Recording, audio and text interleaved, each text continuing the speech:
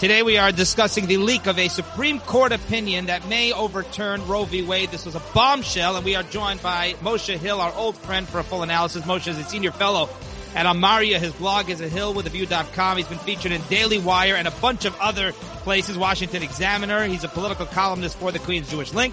And you can follow Moshe on Twitter at hillwithview. I believe that is his handle, unless he's been banned again, at hillwithview. Wow, that's a great resume, Moshe. That's all your side job, but Moshe, it's great to have you back. Great to be back. Thank you. And assuming this actually happens, because right now it's just a leaked draft, but let's say they give abortion back to the states. How surprised are you? Did you believe that this issue was kind of sacrosanct, that even the right-wing justices, and we know Coney Barrett, Gorsuch, there are some very, very staunch conservatives, but did you think they were bold enough to overturn potentially Roe v. Wade? I did not think they were bold enough to do it. I thought they were going to find some middle ground between completely overthrowing it and what it currently constitutes. I was especially surprised when I heard that Kavanaugh was joined in with that. I thought Kavanaugh was definitely going to be the swing vote on this particular thing, because I know that Alito, Thomas, Gorsuch, and Coney Barrett were on one side, and all the liberals, including Roberts, were on the other. And so I thought Kavanaugh was going to be the swing vote on this. So I was a little surprised when I heard that it was going to go. And I still think that if Kavanaugh could flip, to be honest, and I already have the New York Post headline, which is going to be Kavanaugh, because he caved to the left. But hopefully we won't see that. I hope they pay you for that. And for all we know, Kavanaugh's the one who leaked it because he wanted to see what kind of backlash they get. That is a great headline. So there are two really separate conversations. Number one, there's the actual opinion, which really shreds the original Roe v. Wade decision and the Casey decision in 1992, 1991. And then the number two is the leak, which is unheard of when it comes to the Supreme Court. And obviously, a lot of people are talking about the deep state and a conspiracy amongst the left. But I guess let's dive in first to the actual opinion. And essentially, Justice Alito argues that the original decision, the court was legislating from the bench, that there was no constitutional basis to say that abortion is a right that's guaranteed by the Constitution, and that was a huge stretch. And he even hints that they kind of made the decision first on Roe v. Wade on, guaranteeing the rights of abortion, and kind of then fit in the rationale. So tell me your analysis, your thoughts on all of that. Yeah, I actually, I'm not a legal scholar. I don't find myself reading judicial opinions on the regular. However, when this came down, I just started glancing at it, and I was literally like sucked in because it's so perfectly written. It's actually like easy to read. It's not like legal jargon or hard to understand. Alito really like spelled it out and wrote it so perfectly, which and makes it anyone who, now that it's public knowledge, anyone can read it. Anyone can understand it. And he basically just says, this is not found in the law. This is not found in any part of the Constitution. There was a whole history of this was going on. States were arguing it. And all of a sudden, the Supreme Court in 1973 decided to write legislation from the bench. They were not doing what they're supposed to do, which is judge the law as it comes in, if it's constitutional, if it's not. They legislated from the bench, and it was completely outside of their jurisdiction to do. And Alito is basically saying, we are basically going to reset they basically also, he does mention a few times that the whole point of them doing this was they were attempting to settle the issue. They were trying to say, this is a big fight in the country. We don't want there to be a fight in the country. We're just going to settle it and take it off the table. Yeah. But what happened was the exact opposite. They did not settle it. It went even crazier. We've had a half a century of everyone going crazy about abortion for the past 48, 49 years. So what happened was they basically said, it's a failed experiment. Alito's like, it's a failed experiment. It was bad law. It made no sense at the time to do it. It makes no sense at the time to keep it. It goes back to the states. It's a democratic process. Every state can choose what they want to do. And for some reason, that's considered, subverting democracy. Right. But I don't think any president was overwhelmingly elected over the past 48 years on the issue. Overwhelmingly. I know that some people definitely include this. on the issue of will they appoint justices, will keep or overturn Roe v. Wade. Granted, that was definitely a factor in multiple presidential elections, especially, I think, Trump-Hillary, because Scalia had died and there was a nomination on the table. But the idea that was something that everyone was talking about, that it would be a subversion of democracy because the presidents who appointed the justices were not elected with the popular vote, even though the popular vote isn't a thing, but it's not a subversion of democracy to actually let people vote, or, you know what I'm saying, on the actual issue. Yeah. It's crazy thinking. It's like I'm even getting tongue twisted just trying to talk about it because it's so hard to keep track of the faulty, crazy logic. Right. And like you said, just backtracking, Alito is a phenomenal writer. Like, it reads like a novel. Even to non-legal scholars like us. And essentially he argues, you're right, he goes through the history a lot. And I think some people misconstrued this. They say, well, what's the history relevant? And they've got it backwards. The original decision used the history. They have a big problem because there are many rights that are guaranteed by the Constitution, right? By the Bill of Rights. And there's freedom of speech, and there's freedom of religion, and there's freedom of the press. Right now, why did they go and enumerate all of those freedoms? You could just say, listen, I have a right to do whatever I want. Try and stop me, because obviously the authors of the Constitution felt if you want a right to bear arms, you've got to list a right to bear arms. There's no right to abortion. You can read the Constitution. You can read it backward, forward.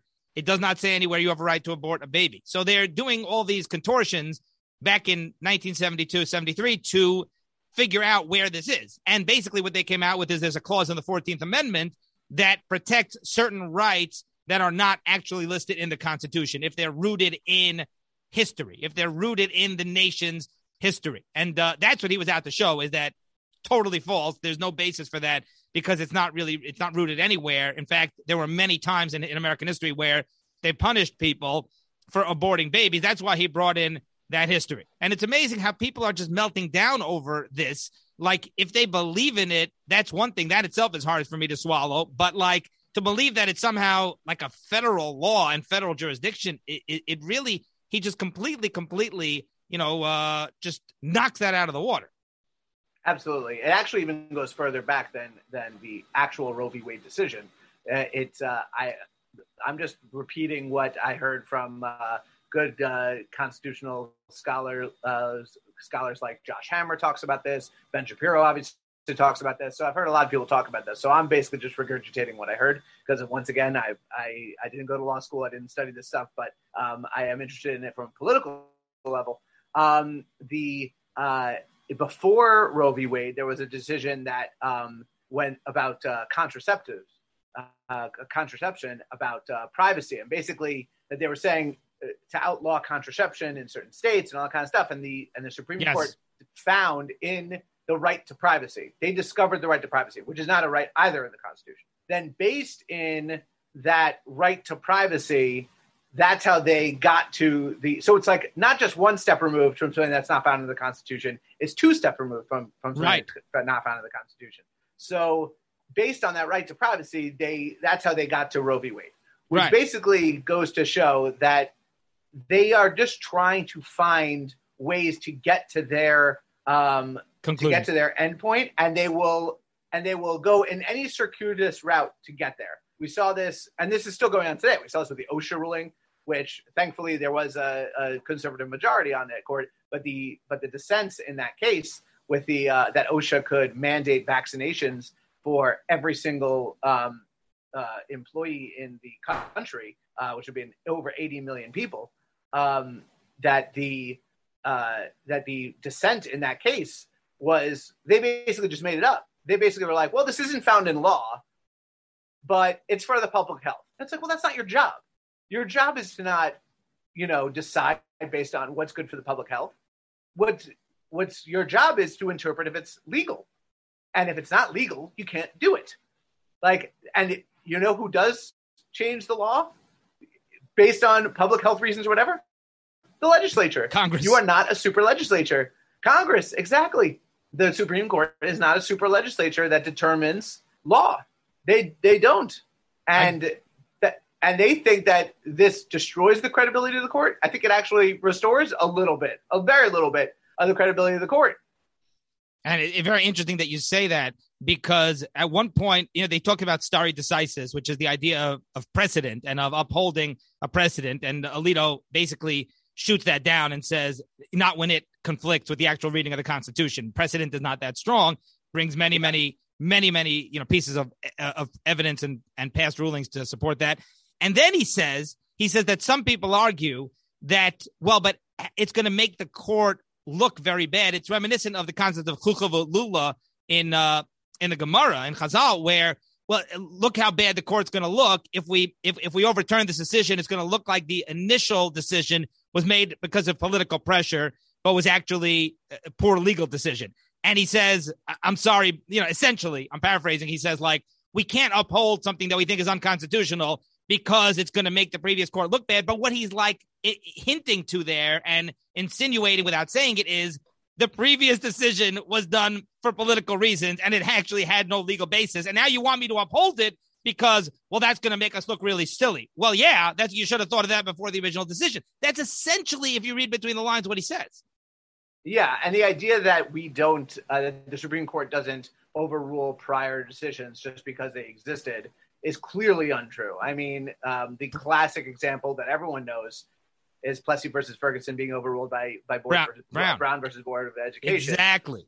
And, that's the classic example that even laymen know. And I'm sure that if you ask a Harvard law, con law, third-year students, they'd be able to give you 10 more examples of times that happens. He quotes at least 5. Happens. Yeah, exactly. So this is just what happens. I mean, this is why we have a legislature. Yeah. This is why we have a judicial branch. This is the whole point. Yeah. And so sometimes they make mistakes and sometimes they're overturned later. It's so funny. The same left that says that a doctor can look at a newborn baby and sometimes make a mistake and get the wrong gender says that a judge ruling on the law has never made a mistake ever. And that is set precedent. You know what? The gender you were born with is set precedent. And it cannot be overturned 50 years later. and I sympathize with the fact that, hey, Congress is so dysfunctional. What are the odds they're ever going to get the 60 votes to legislate this matter? I get it. That is very pitiful. That doesn't mean that the Supreme Court could just step in and say, the 9 of us who are tenured, can just make the decision on our own, or 5 of the 9, even worse. It's so pathetic. It really is pathetic how quickly members of Congress are willing to abdicate their own responsibility to other branches just to get things done. So they did it with Supreme Court. There was a clip that came out today. I think it was Cori Bush or one of the squad. I think it was Cori Bush. Basically saying there's things that we can do. The FDA can basically give out abortion pills, and the Health and Human Services can basically give free abortions on the street corner of Alabama or whatever. She's basically just do the executive branch. Executive branch should do it because we can't do it. And it's they just want it done. They don't care how it gets done. They don't care what the institutions that are being destroyed on the way. They don't care about losing any of the set power, balance of power that was created in the Constitution. That doesn't matter. All that matters is getting their goal. The ends for them, the ends justify the means every single time. Yeah. Which is really how the leak got out, because they totally justify the leak that happened. They don't care. They're happy that the leak happened. This is the greatest thing in the world to them. Yeah, let's get to the leak. Good segue there. That wasn't planned. I'm not one who throws around the term deep state. I will use it. You'll hear me use it once every 3 months because I like to focus on what we see in front of us. There's so much that they do overtly that even without getting into the deep state. I mean, they put a man in the White House who suited their agenda. He's the fall guy, and he barely knows where he is half the time. That's not deep state. That's right there before our eyes. However, I mean, there's no question. They're not even denying it that this was leaked. This is unheard of. Nothing ever leaks out of the Supreme Court. It's so tightly well kept.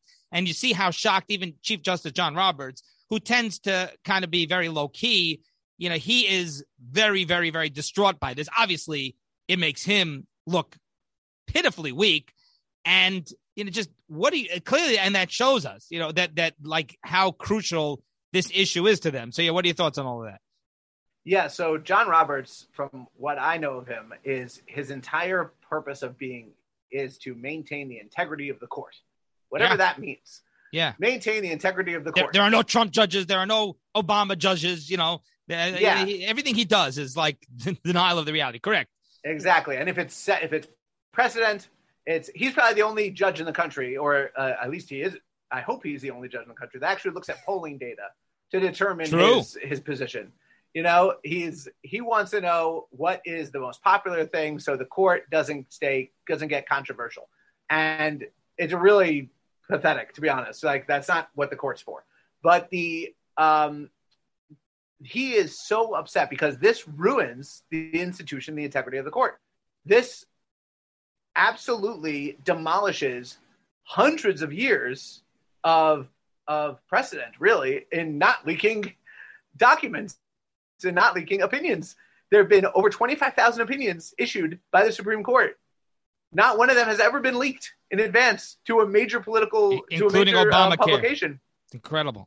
Obamacare, including anything. Including Brown. Yeah. Not the first controversial court decision. Very true. You know, this happens all the time. The controversial that the court has opinions and it comes out and it's a big story and all that kind of stuff. But the fact that it was leaked, it obviously had an agenda. Now, whether or not it was multiple people or one person, it's fairly irrelevant at the moment. I mean, it's relevant later in terms of prosecutions, but at the moment, it's whether or not it was one person or multiple people. The leaker obviously had an agenda. The agenda, I believe, is to put pressure on the court, either put pressure on the court to get somebody to split, or it's to get Congress in action before they lose in November. They're like, okay, if we do it now, then they have 7 months to get this done, or not even, 6 months to get it done, to enshrine Roe into law. That's not going to happen either because the obstacles to do so are so great.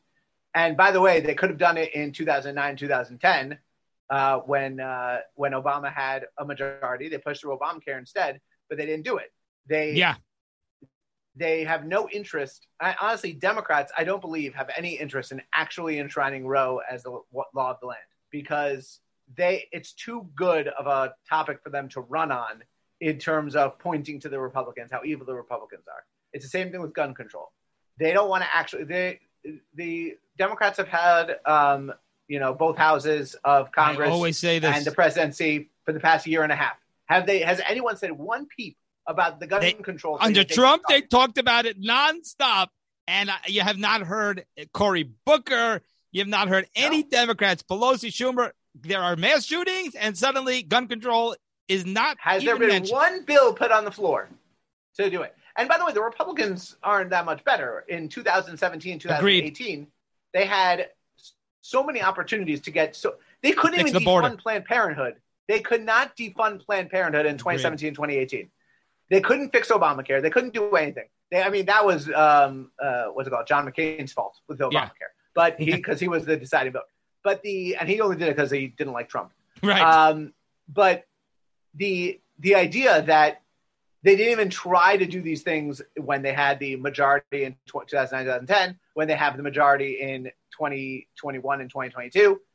Now they're going to rush to do it. They're not going to do anything. They're not even going to put anything. They will only put it up for a vote if they know they're going to lose. So they can say that they can do it. They don't want to do it because it's too good of a political weapon. And that's the game. It's so clear that is the game, and it's disgraceful if you ask me, but it's so undeniable. Final question. I'm curious what your thoughts are on this. Let's say it wasn't Trump. Let's say that Jeb Bush had become president in 2017. Do you think we get this ruling? Do you think the justices appoint? Oh, he's shaking his head. Coney Barrett. Really? So maybe if Ted Cruz was put in there, was elected in 2017. With the Jeb Bush, no. Hillary, obviously not. That's not Rubio, maybe. But the whole thing about Trump was the only reason he appointed these justices was to fulfill a campaign promise, which he made to get the conservative vote to come out for him in 2016, which was, I will appoint Federalist Society judges. And that was a big deal because, like I said before, the Scalia died. There was an open seat. It was on everyone's mind going into the election. It was, and there was a promise made by Trump, who literally took out a list and said, "These are the justices these are the judges that I'm considering for the Scalia appointment, and I will continue to, if I have another appointment to make, I will make I will do it from the Federalist Society." And that was a promise he made and a promise he kept. Every single one of his justices was someone from the Federalist Society, which is a great thing because the Federalist Society is a great organization, in my opinion, that cares about the originalism and integrity of the Constitution, which you would think wouldn't be controversial, but apparently is, and that makes them evil, and that makes them hate people or whatever. But Trump did it, and I think Cruz probably would have done it. Rubio may have done one out of the three. Kasich wouldn't have. Jeb wouldn't have. So I mean, give him credit. I mean, he moved the embassy. He got the vaccines, which no Democrat would have ever done for years. Whatever your position is on the vaccines, the Democrats think that it's the greatest thing ever and don't give credit to the man behind Warp Speed.